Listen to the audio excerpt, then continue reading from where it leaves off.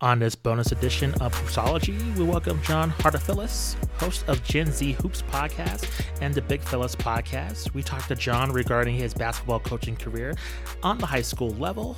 We discussed the Brooklyn Nets possibly taking over as the best team in New York and other NBA topics.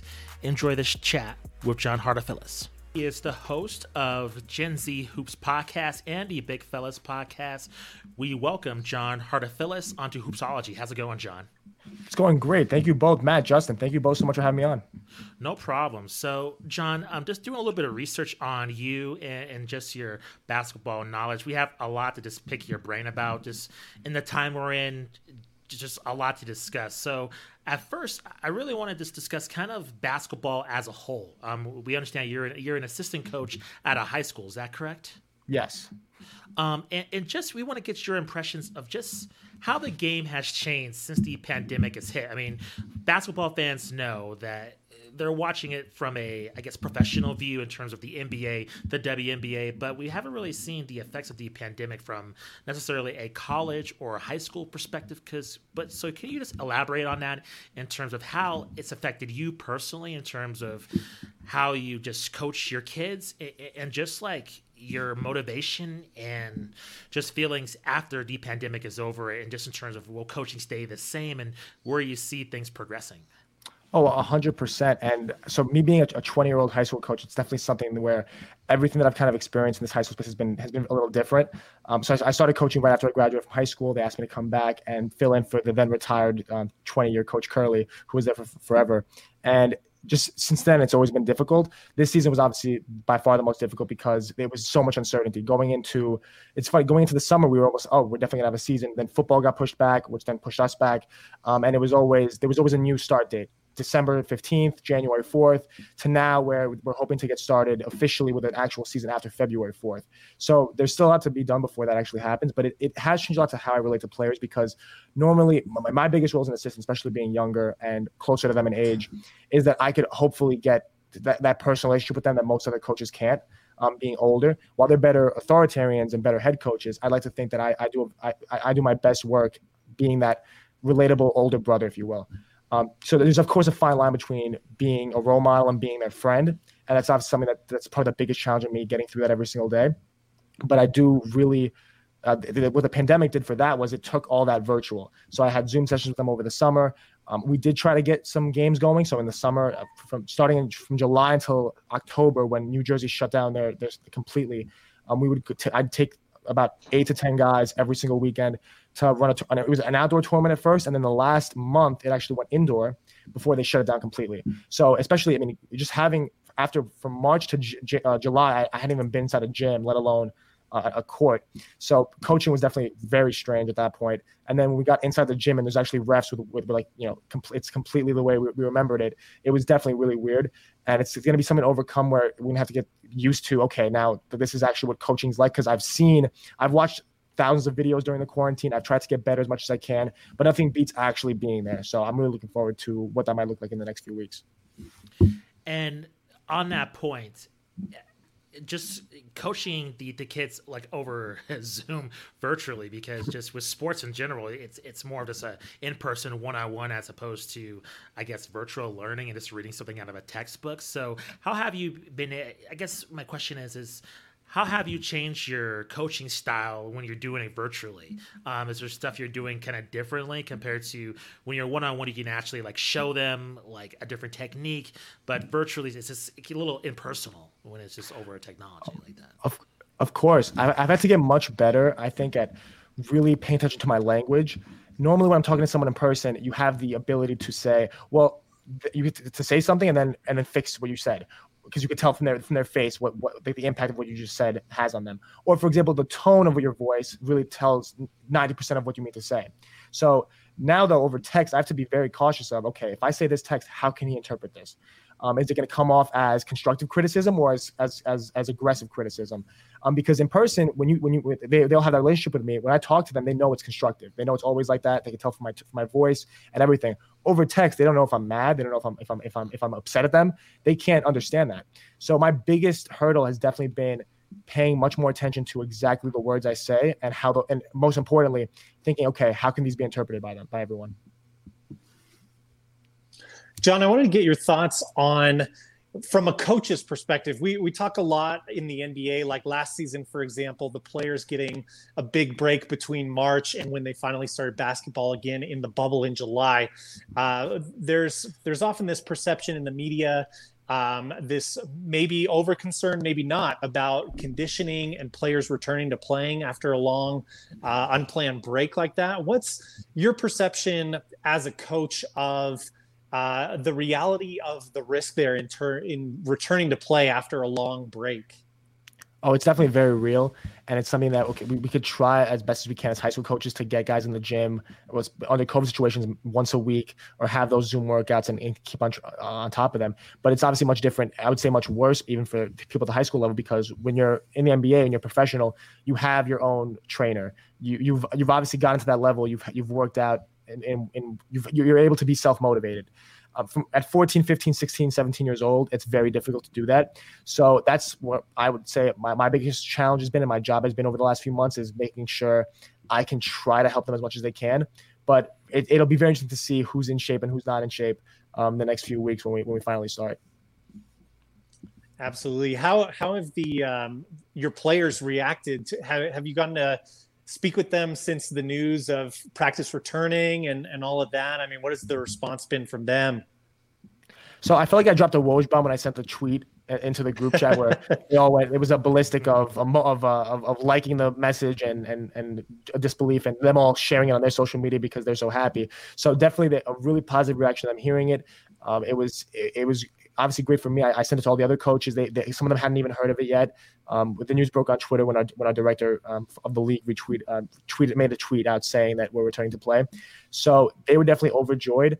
Up until this point, I've just been saying, so I coached the freshman team. They would have been playing JV this year. My whole mantra to them has been, you might not have a JV season. And then some of you, right, might never play basketball ever again, right? Because like a lot of players have a freshman JV season, and then only 5 of those 15 make it to the varsity level, let's say. So the very real chance is that if COVID takes away the season from us, a lot of you else will never play again. You have to be thinking varsity this whole way through instead of thinking about JV. And that's kind of been what I would hope they've taken that mindset and done work on their own, and will continue to do that, because we're planning to have a season. It could change tomorrow where they tweet out saying, okay, never mind, we're not having anything.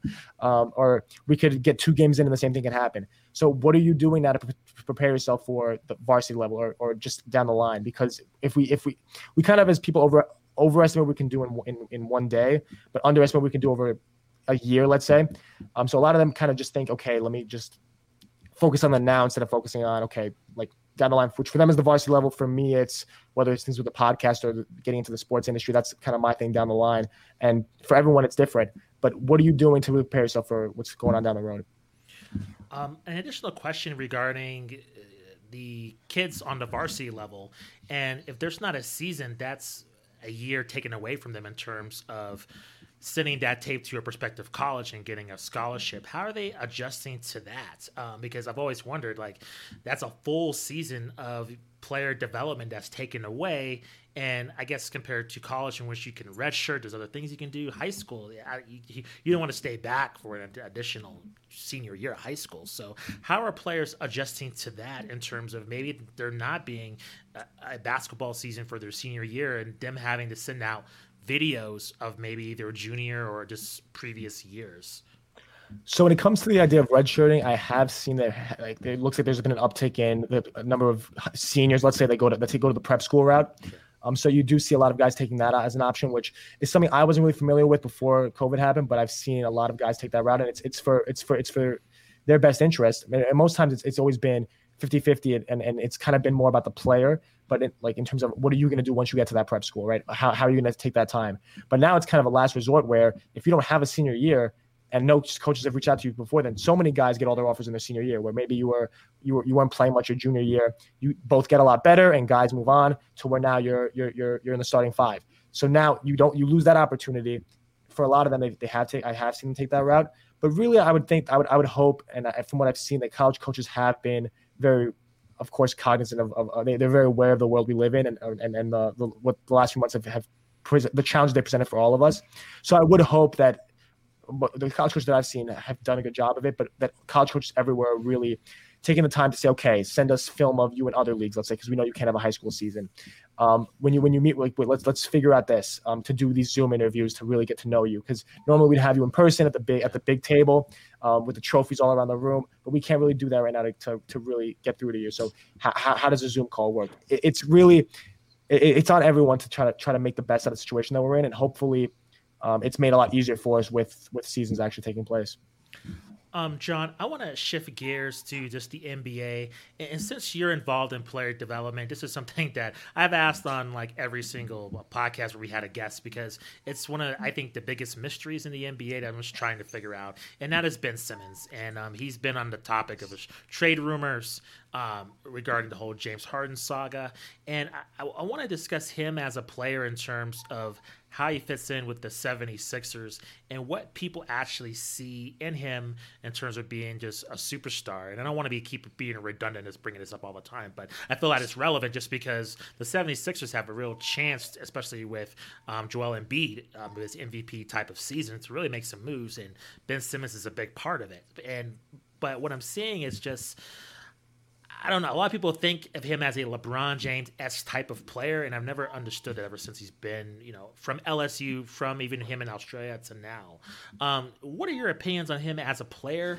And just his season's been pretty lackluster so far. And just his psyche, and just in terms of him almost pretty much being moved to Houston, and just him as a player moving forward, just his psyche and just his further development. Do you see him as a, superstar in this league still, or do you think he's overrated? Even when it comes to still, I don't know if I've ever seen him as a superstar in the league, just because he when you think of superstars, I would think of guys that it's a step above all-star, right? And Ben Simmons is an all-star, but is he a surefire all-star starter year in and year out? I don't know about that. The superstars I would think is a title more pertain to the LeBron, KDs, where you're a multi-time all-star and you've always been that. And it's kind of undisputable. Your greatness is undisputed. Ben Simmons really has, when it comes to, has he had huge moments? Can you really remember a time where he's taken over a game? Like when it comes to the LeBron comparison, I'd say the biggest difference is, sure, Ben Simmons is the ideal point forward, right? Can get by almost anyone and get to the rim, of course. But when there's such a big question mark on a part of your game, LeBron never had a question mark on anything. There's always been the thing about his free throw shooting and how he's always underperformed in that category. But other than that, even when LeBron first came into the league, at 21, 22 years old, he was taking over games. He was scoring 25 straight points to win games in the fourth quarter. He was doing things like that. So there's definitely levels to this. And while I do think Ben Simmons is a great player and he can take the Sixers very far, who've been playing great all season, especially with Joel Embiid putting forth one of the tightest early MVP races we've seen in a while, with him and Jokic and all these other guys that are putting up great numbers and really leading good teams, where there's no one or two guys. It's not a 2-horse race. This year might be way more than that, and we'll see as the year goes on. But Ben Simmons is a very talented player, but he does have a lot of things to do before we can start looking at him that way. On that topic of the 76ers, I brought up Houston earlier, and of course they were involved in that Brooklyn Nets trade. Give your overall impressions of what do you make of just that massive trade with James Harden. I believe that the Cleveland Cavaliers and the Indiana Pacers were involved as well. Just your overall impressions of where the league goes. Of course, Brooklyn is that's the glamorous kind of highlight of that entire trade. Those big three there. What did she make of it when I'm sure you saw the tweets from Shams and Woj. What did she make of that, just that big time trade? I saw the tweets the moment they came out, and I saw them go from like 0 likes to like 10,000 likes in like literally 5 seconds. I refreshed it the moment I saw it, and it went to 10,000 likes. And obviously kept on ballooning past that because it was the biggest news we've heard in months. I would say since the Lakers won the championship, it's probably the biggest thing that's happened in the league since then. So definitely, I was shocked to see it happen. And we always thought that a trade would go down, but the pieces involved, Brooklyn did give up a lot. My opinion on that would be that and this isn't by no means a guaranteed championship, but when your title window is only so big, the Nets have Kyrie and KD under contract, sure, but things can happen, whether it's injury. Well, both players have shown injuries in the past, and even Durant. It's not just the Achilles; it's also back in after his MVP season, he had some problems, and still with Kyrie, you kind of never know you're going to get with him. So they are much closer now to a championship than they were before, just by giving up. You get basically switching carries over for James Harden. The big stuff I would hope they'll figure out at some point, whether it's by DeAndre Jordan showing that he could fill that role for Jared Allen nicely. making a move for a backup center for DeAndre, doing something to help alleviate that. So Kevin Durant's not being asked to kind of score all your points, rebound everything, and can kind of do what he does best more. But the Nets definitely really did what I think a team in their position should do, which is when you have that title window, when you're the Nets, other than being in the championship when the East was super weak in 2002 and 2003, when have they ever been even close to that? It hasn't happened. If you're the Lakers, maybe you could say, okay, we're gonna get big time free agents. We have all this pedigree. Let's keep our future for the next few years and not go all in right now. Those teams have the luxury of saying that. For a team like the Nets, I feel like that having competitive seasons, especially now when the Knicks are reeling, and me being a native New Yorker and a Knicks fan, I support. I'm not one to kind of hate one team over the other, and obviously I've been a fan of a lot of these guys on the Nets for forever. So it's not that I don't want the Nets to win, but just thinking practically, if the Nets, while the Knicks are reeling right now, right over the last 10 seasons, haven't played the way they've been playing, and the Nets now come in and maybe they don't even win a championship, but they really go deep in the playoffs and make a few runs for a couple of years. Now the narrative starts to switch a little bit. That's a franchise that needs that to happen, because if they keep doing what they're doing, they'll be stuck as the Knicks' little brother. Not that it's very different than the Lakers and Clippers, where the Lakers have 16 championships, the Clippers never being in a conference finals. There's some differences there for sure, but the Knicks and Nets, the Nets have an actual legit shot at, if they can have some really productive seasons, really growing the brand of their franchise. So just a follow up real quick. I'm sorry, Matt, just on that point. So are you basically saying, because you just brought up some thoughts in my mind, Madison Square Garden is a hallowed ground and for basketball. And that arena carries a lot of credence to why players want to play there. And so if Brooklyn has a huge line of success over the years, are you basically saying that that's going to be the team of New York? Is it possible that they could just overtake it in like the Barclays Center, could just be like the new kind of mecca for basketball? Is that even possible, or do you just see it's just too much history just with the Knicks in Madison Square Garden? So as a Knicks fan, this is basketball heresy, what I'm about to say, and I'll have people that are very upset with me for what I'm going to say. Sure. But the Knicks are, it really is. How many decades have the Knicks been historically relevant in? When you think about that, of course, okay, they won 2 championships in the 70s. Great, of course. If we go further back, not that anyone really cares about that for the most part, but the 50s and 60s still so. Sure. But then the 80s, okay, some great scoring seasons with Bernard King, awesome. The 90s is where things really heat up, where you have Patrick Ewing and the finals appearance and all that great stuff. Even in those times, though, the historical teams of that generation are, of course, the Chicago Bulls 90s. You would maybe take the Jazz having maybe a better overall decade. Some teams like that.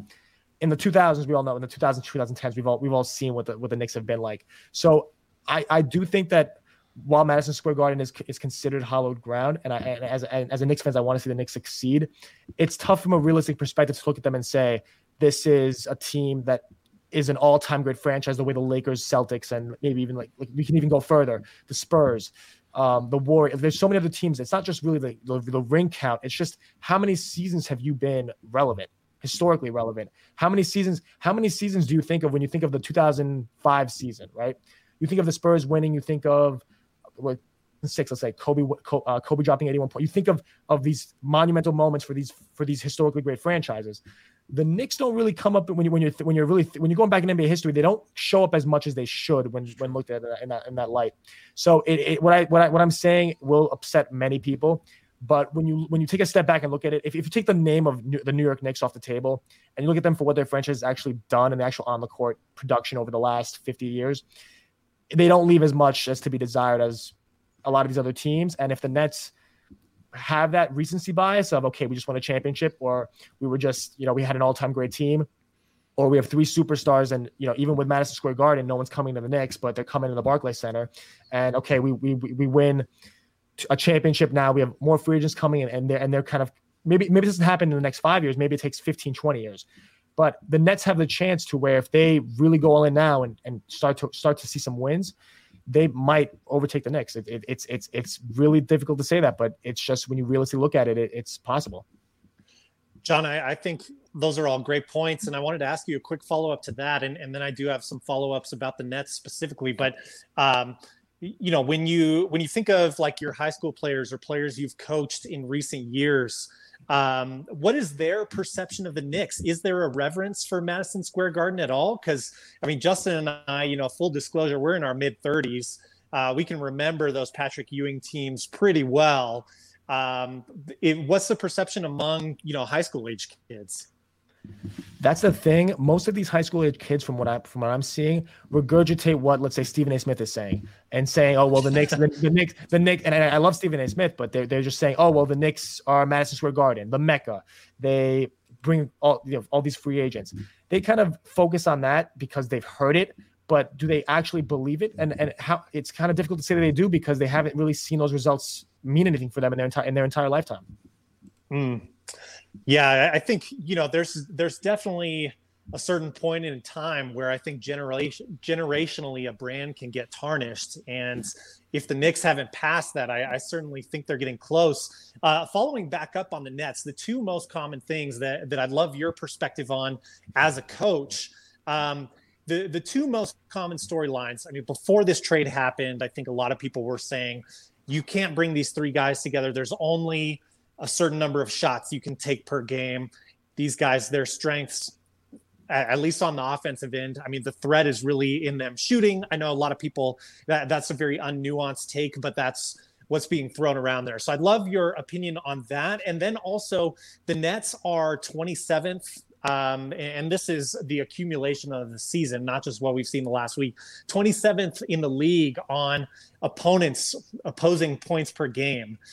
So obviously, another hot take has been the defense is going to be a problem. They're not going to be able to shore up this defense.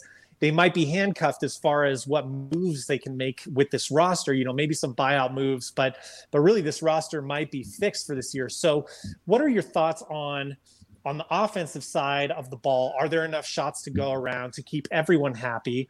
And on the defensive side of the ball, do they have enough as it is right now? Or do you think they can, I guess, evolve and adapt as a team and shore up that defense? By the way, Steve Nash, as you know, first-year coach, Mike D'Antoni, an assistant coach, not classically known for his defensive coaching. What are your thoughts on all that?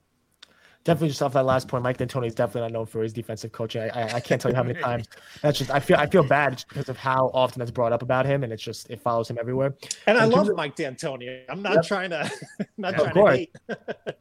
It's just funny thinking about that. But going back to your original question about is there only one basketball? My argument to the whole thing about them they can't win together is why can't they? I understand they might not be able to win together. I understand they'll have to figure some things out. I understand those arguments completely. But to say they can't would mean that they're not fantastic. They're not fantastic talent. They're not incredibly talented. They're not incredibly intelligent in terms of basketball players as people that can hopefully build good relationships with each other. They're personable, and that they've obviously shown that they've whether it's that fact that Harden and Durant have played together before, whether it's the fact that KD and Kyrie are obviously friends. There's reasons in terms of those are reasons why they can make it work. Of course, the basketball reasons, I would argue, Harden's never been, outside of his early days in OKC, but that really doesn't hold precedence here. He's never really been a second option or really a support and in any way not the be all and end all for a team. Kyrie Irving's been that before. In 2016, he was that for the Cavs. Kevin Durant, when he was with the Warriors, it wasn't the be-all and end-all. There were so many other options. The ball was moving beautifully. It was beautiful basketball.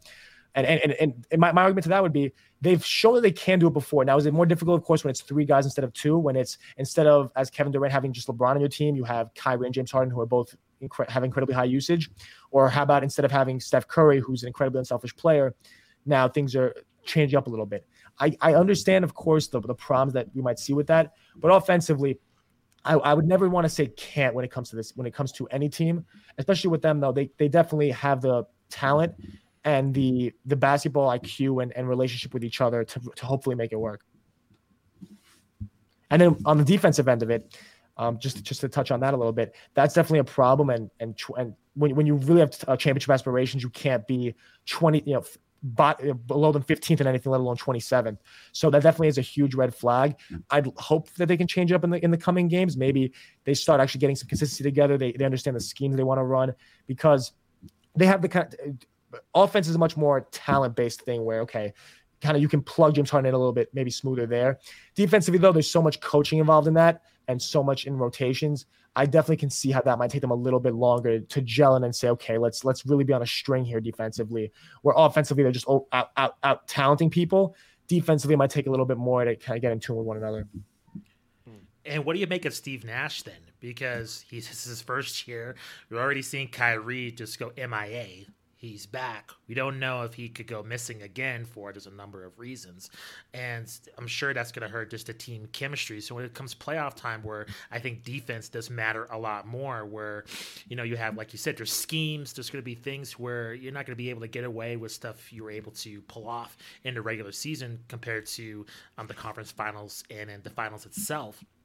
So I guess my question is how do you think Steve Nash, from a coaching perspective, is going to be able to, encounter other, coaches within the league, such as like a Doc Rivers, who's in the Eastern Conference, or even somebody, I know the Heat are struggling, but I mean, I was telling Matt this, if the Heat get, the 8th spot, and if the Brooklyn Nets get the 1 spot, hypothetically, I mean, anything can happen in that scenario with Eric Spoelstra. I mean, he's under that tutelage with Pat Riley. Do you see Steve Nash, having the coaching, chops to just hang with making adjustments with this team? I know they're super talented, but like you said, I mean, their offense is not going to be able to just bail them out of certain situations against elite teams in the playoffs. Of course, what I would say about Steve Nash is obviously when you're top 5 in assists, obviously the game, and he definitely is a well-respected basketball mind. And I would hope it was really weird to see Kyrie Irving take that time off when there's someone that he respects so much, that's just like Steve Nash coaching your team. It was definitely weird to me to see that. And I still don't know what to make of it, and I don't think I ever will. And I don't think anyone ever will. I don't think anyone has everyone kind of just dances around the idea of it because no one has any. They're just saying, "Oh, Kyrie was MIA," but then when they try to explain it, it's like, "Well, I don't know why he was MIA." It's kind of been everyone's reaction to it. But when it comes to Steve Nash as a coach and the way he'll make adjustments, we won't really know. We have no idea of knowing until he gets into his first playoff series. It'll be interesting. Well, like you're saying, with a team like the Heat, who are so well coached and who are so disciplined, right? And the reason they made that run to the finals was not because they had the most talent on the floor. It's because they worked very beautifully together. So that like the Heat are the definition of a team. The Nets aren't a team yet because they all just came together, and it's going to take some time. If they're not a team by the time the playoffs roll around, they do have the potential to get upset. I mean, I would hope for their sake that they're able to figure that out, because that'll be whether it's a first round or a second round collapse would be absolutely catastrophic for them. But when it comes to Steve Nash, we'll have to see what he does then. What happens when you can't contain Jimmy Butler, let's say when it's the Heat? What happens when you're in the second round against the Sixers and Joel Embiid gets hot? There's so many things that, and Joel Embiid specifically being a big and the Nets not having that kind of size in their depth chart. What do you do as a coach when you like someone's going off on you and you don't have the tools to just get rid of that problem? You have to find a way to, as a team, solve the problem, not just, okay, I'll just put in this one guy and he'll fix it. Because coaching's so much more than subs, right? There's so much more. When young people, or even me, let's say before I started coaching, I always thought, okay, well, this is easy. Just play the 5 best players, which is the furthest thing from the truth. The starters aren't the 5 best players, or the 5 players that play the best together. But you think to yourself, oh, put in the 5 best guys. The 6th best guy goes in for the guy that's playing the worst of the 5 guys, and we just go that from there. So if we're getting killed on the boards, we put in our big guy. Like that. It's such a simple way to think of it, but that's not how it works at all. If a problem like that happens, Steve Nash has to adjust on the fly, quarter to quarter, maybe minute by minute, as to how do we solve this problem. And as a basketball mind going into it, having no coaching experience, we have to kind of look at him the way we look at anybody else, but obviously with a higher level of respect, being that he had the career that he had, and in the manner that he kind of had that great career. So my response to what we think of Steve Nash is just kind of, we have to wait and see, and hopefully he does what everyone kind of expects him to do because of that great history. Go ahead, Matt, if you have another question. Yeah, absolutely. Kind of shifting gears here, John, I wanted to get your thoughts, and maybe collectively your thoughts, as well as, maybe some of your good friends, people you talk to about the game. During our time off from getting to watch long basketball, unfortunately, during that pandemic, what we did have to entertain us was The Last Dance with, Michael Jordan, who I got back here. I wanted your thoughts just on that documentary overall and what it did for, you host Gen Z Hoops. I wanted your thoughts just on what that documentary did for Michael Jordan's reputation for Gen Z. Of course, and I have that same picture in my bedroom right behind me during my set. I'm not sure if you've seen it, so really wish I could have been there to show that off. The same exact picture. But really, in terms of what The Last Dance did for Gen Z, it really showed us, okay, this is how good this guy was. Because a lot of people, a lot of times it's so easy to forget. People forget how not really how good Jordan was, but kind of just how it happened. It's funny, like my father watched it with me, and he was around during the time, but he wasn't that into basketball. And he goes, "Oh my God, Michael Jordan retired." And there's definitely so many people that are younger. That's my dad, who's older and just didn't watch the game. There's so many people now who are maybe newer to the game of basketball that maybe that's an extreme in terms of not knowing that he retired, but not knowing so many of these little details. I expected a little more for it, being that I followed the game so much. There was really very little that was never heard before, and I thought I'd hear more. I was really hoping for more of that. Really, everything, all these big stories about Scottie Pippen sitting, I don't know, all those were like groundbreaking to everybody. Those were that we knew about that beforehand. That wasn't, and me not having been around for that, I obviously saw whether it was YouTube videos about it or had read up on it in articles. A lot of the things that happened, I kind of knew about. There were maybe 2 sessions of them filming something in practice. I was like, oh, that's interesting. It definitely shed more light to me about everything pertaining to everything, the problems they're having with their GM and their own ownership. That definitely was something that I didn't know much about, that I learned more of. But I really did hope to see a little bit more of kind of Jordan's mentality in a way that we hadn't seen it before. A lot of the stuff we knew about it. It just showed us maybe different angles, or maybe had more people talk about it in ways. But in terms of him punching Steve Kerr, we knew that. It would have been nice to have seen stuff that, oh my God, that happened. So the thing with Dennis Rodman, everyone was shocked by that. There's a 30 for 30 short about him in Vegas. Yep. And I thought to myself, I'm listening to this and I'm like, okay, well, I watched a 30 for 30 short, but no one else, everyone on Twitter is saying, oh my God, it's so crazy, Carmen Electra and all this. So I for sure enjoyed it. It was definitely entertaining, and it was during the quarantine especially, it was a ritual every night. It definitely was a huge motivation for the podcast, because whether it's thinking about having the right mentality to be competitive and to for me, it was trying something new, but really just be the best of yourself in something that you love. For me, it's basketball. The podcast is much more than a podcast to me. It really just pertains to how I want to show that I am whether it's I could talk about how I'm passionate for the game all the time. I can come on your show or go to a job interview and say, well, Justin and Matt, please believe me, I'm passionate about the game of basketball. And maybe if you hear me talk for 30 minutes, you'll know that. But most people don't have time to listen to you talk for 30 minutes. If you're in a job interview, it's not gonna happen. Even probably you'll need more time than that. The goal with the podcast was similar, and the Last Dance, of course, was a huge inspiration for that. Whether it's even a lot of other people started podcasts and credited Kobe for it, and we all draw inspiration from our idols like Michael Jordan and people like that. The podcast really was a living and breathing collection of how much I love the game. So if you ask me, okay, do you have determination, or how can you show that? I'll say, okay, look, I posted an episode every single day in the new year. So today's the 25th. I'm at episode 25. Before that, it was 3 times a week on the interviews in Big Fellas Basketball. If you want to know how I know the game, or maybe it's how I can network with people, listen to see some of the guests I've had on, see how I interact with them.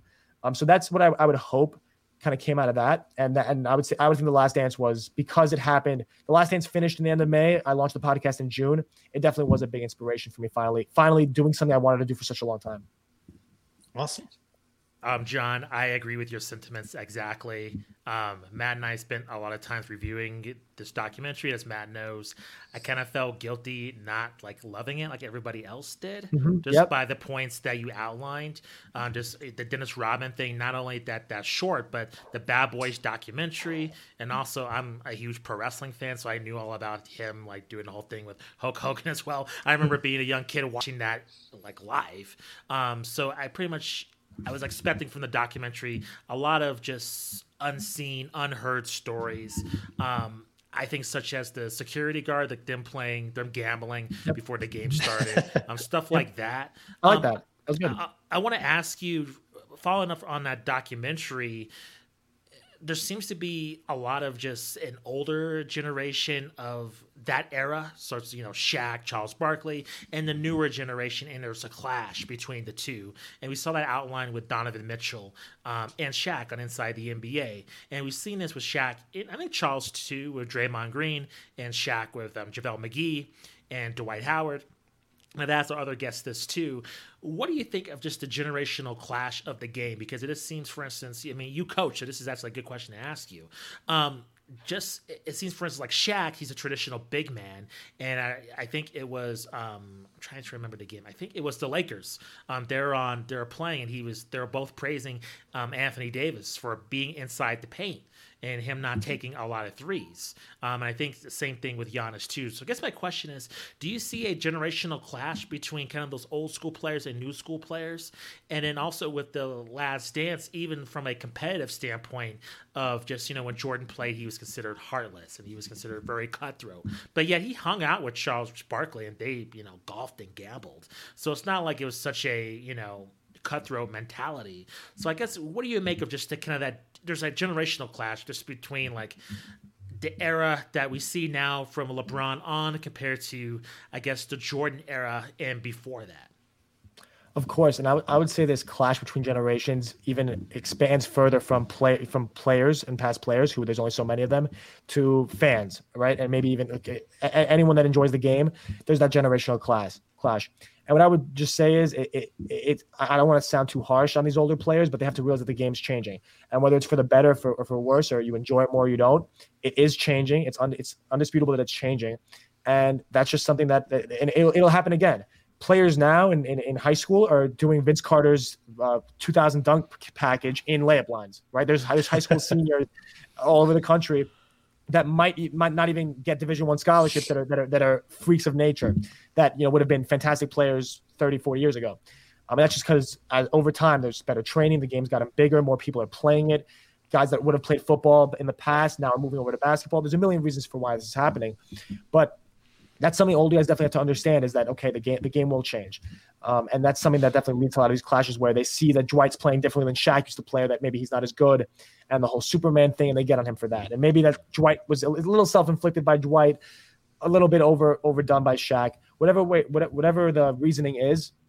And it's with Donovan Mitchell too. And they a lot of times I see where there's unnecessary hate, and hate's a strong word, but it's the same. It's the concept of having haters and all that, where to make news, it's okay, let's really overreact to something, or let's really harp on something that was just different when we played.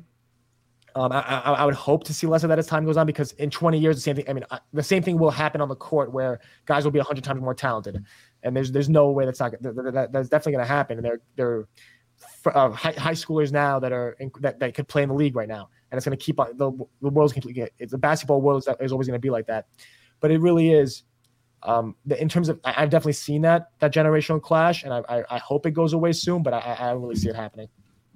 100% agree with you, John. I think that's such a great point, that the league is evolving, but also I don't think we've reached that kind of ceiling of talent, continuing to get better and better. That's definitely been apparent when you look from kind of the strength and conditioning principles from back in Jordan's time to what we have now with LeBron, where you hear that he's spending upwards of $1 million and beyond just on his conditioning.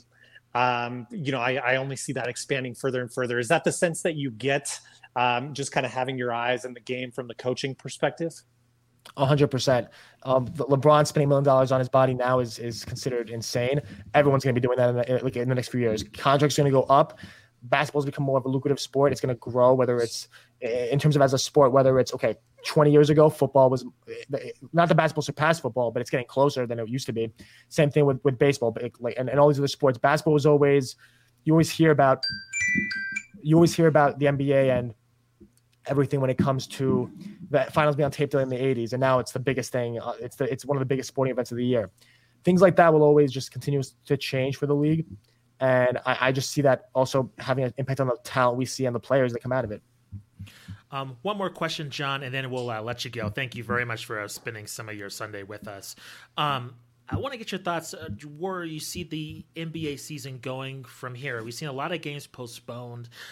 There's unknown if they're going to be made up. We could have a possible scenario like we saw with college football where the two teams in the national title game had vastly different records. Do you possibly see that when we get into another bubble or with the play-in games? And if that does happen, if we do get a scenario in which, the Lakers make it out of the West, or and then in the East, you might get to see a team that people perceive as weak. Do you think that's going to dilute this season? What do you make of what's going to happen in the months ahead? I would say that it doesn't really make too much of a difference to me, at least, because I'm not a big believer in asterisks. I think that if you to win 4 playoff series is incredibly difficult, and you could say that about any season. Any season, there's never been a season where, like, as good as the Warriors were, where it was guaranteed. Right, injuries are a part of the game. Styles make fights, and that's why some teams that are more talented lose to teams that are less talented. There's so many times in NBA history where one shot changed the course of history. The last year, 2 years ago, the Toronto Raptors won the championship after needing a shot to bounce 4 times to go in. They went to double overtime in Game 3 against the Bucks. I was at that game, and everyone hates me for it because I as a Greek American, everyone I know loves Giannis, and Giannis is God to me almost, and I don't say that lightly. But I went to that game and watching that went to 2 overtimes. Someone makes a free throw other than Giannis. Let's say they win that game, and his whole career is different. Yeah. But on the Raptors' perspective, they're that close to going down 3-0 and potentially losing that series. And then against the Warriors, KD, all that stuff happened.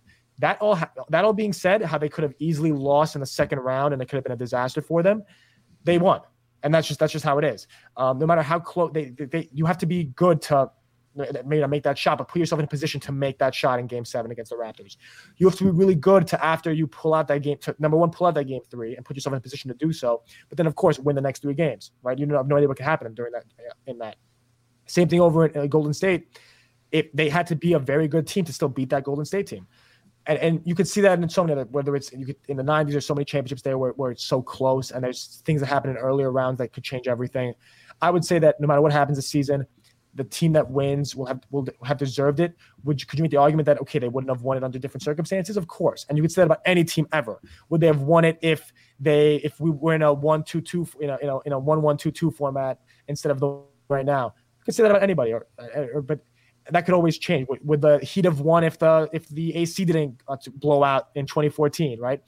And LeBron didn't cramp up? There's always going to be what ifs. The team that wins won the championship. To me, it's that simple. Well, John, thank you very much for joining the show. Really appreciate it. Please let our listeners and viewers know where we can find you on social media and what you're up to in the new year. Of course, you can follow me at j.hart21 on Instagram. That's j.hart21. And then the podcast is found everywhere at Gen Z Hoops. You can check us out. We're on all social media platforms, all podcasting platforms. We're in India, China, Japan, all these different distribution platforms. So definitely shouldn't have a problem finding us there at Gen Z Hoops. And thank you both so much for having me on. I really appreciate it. Yeah, John, thanks for coming on. And we love to return the favor, and we'll definitely have you on again. This has been a lot of fun. Awesome. Thank you. Yeah, thank you, John.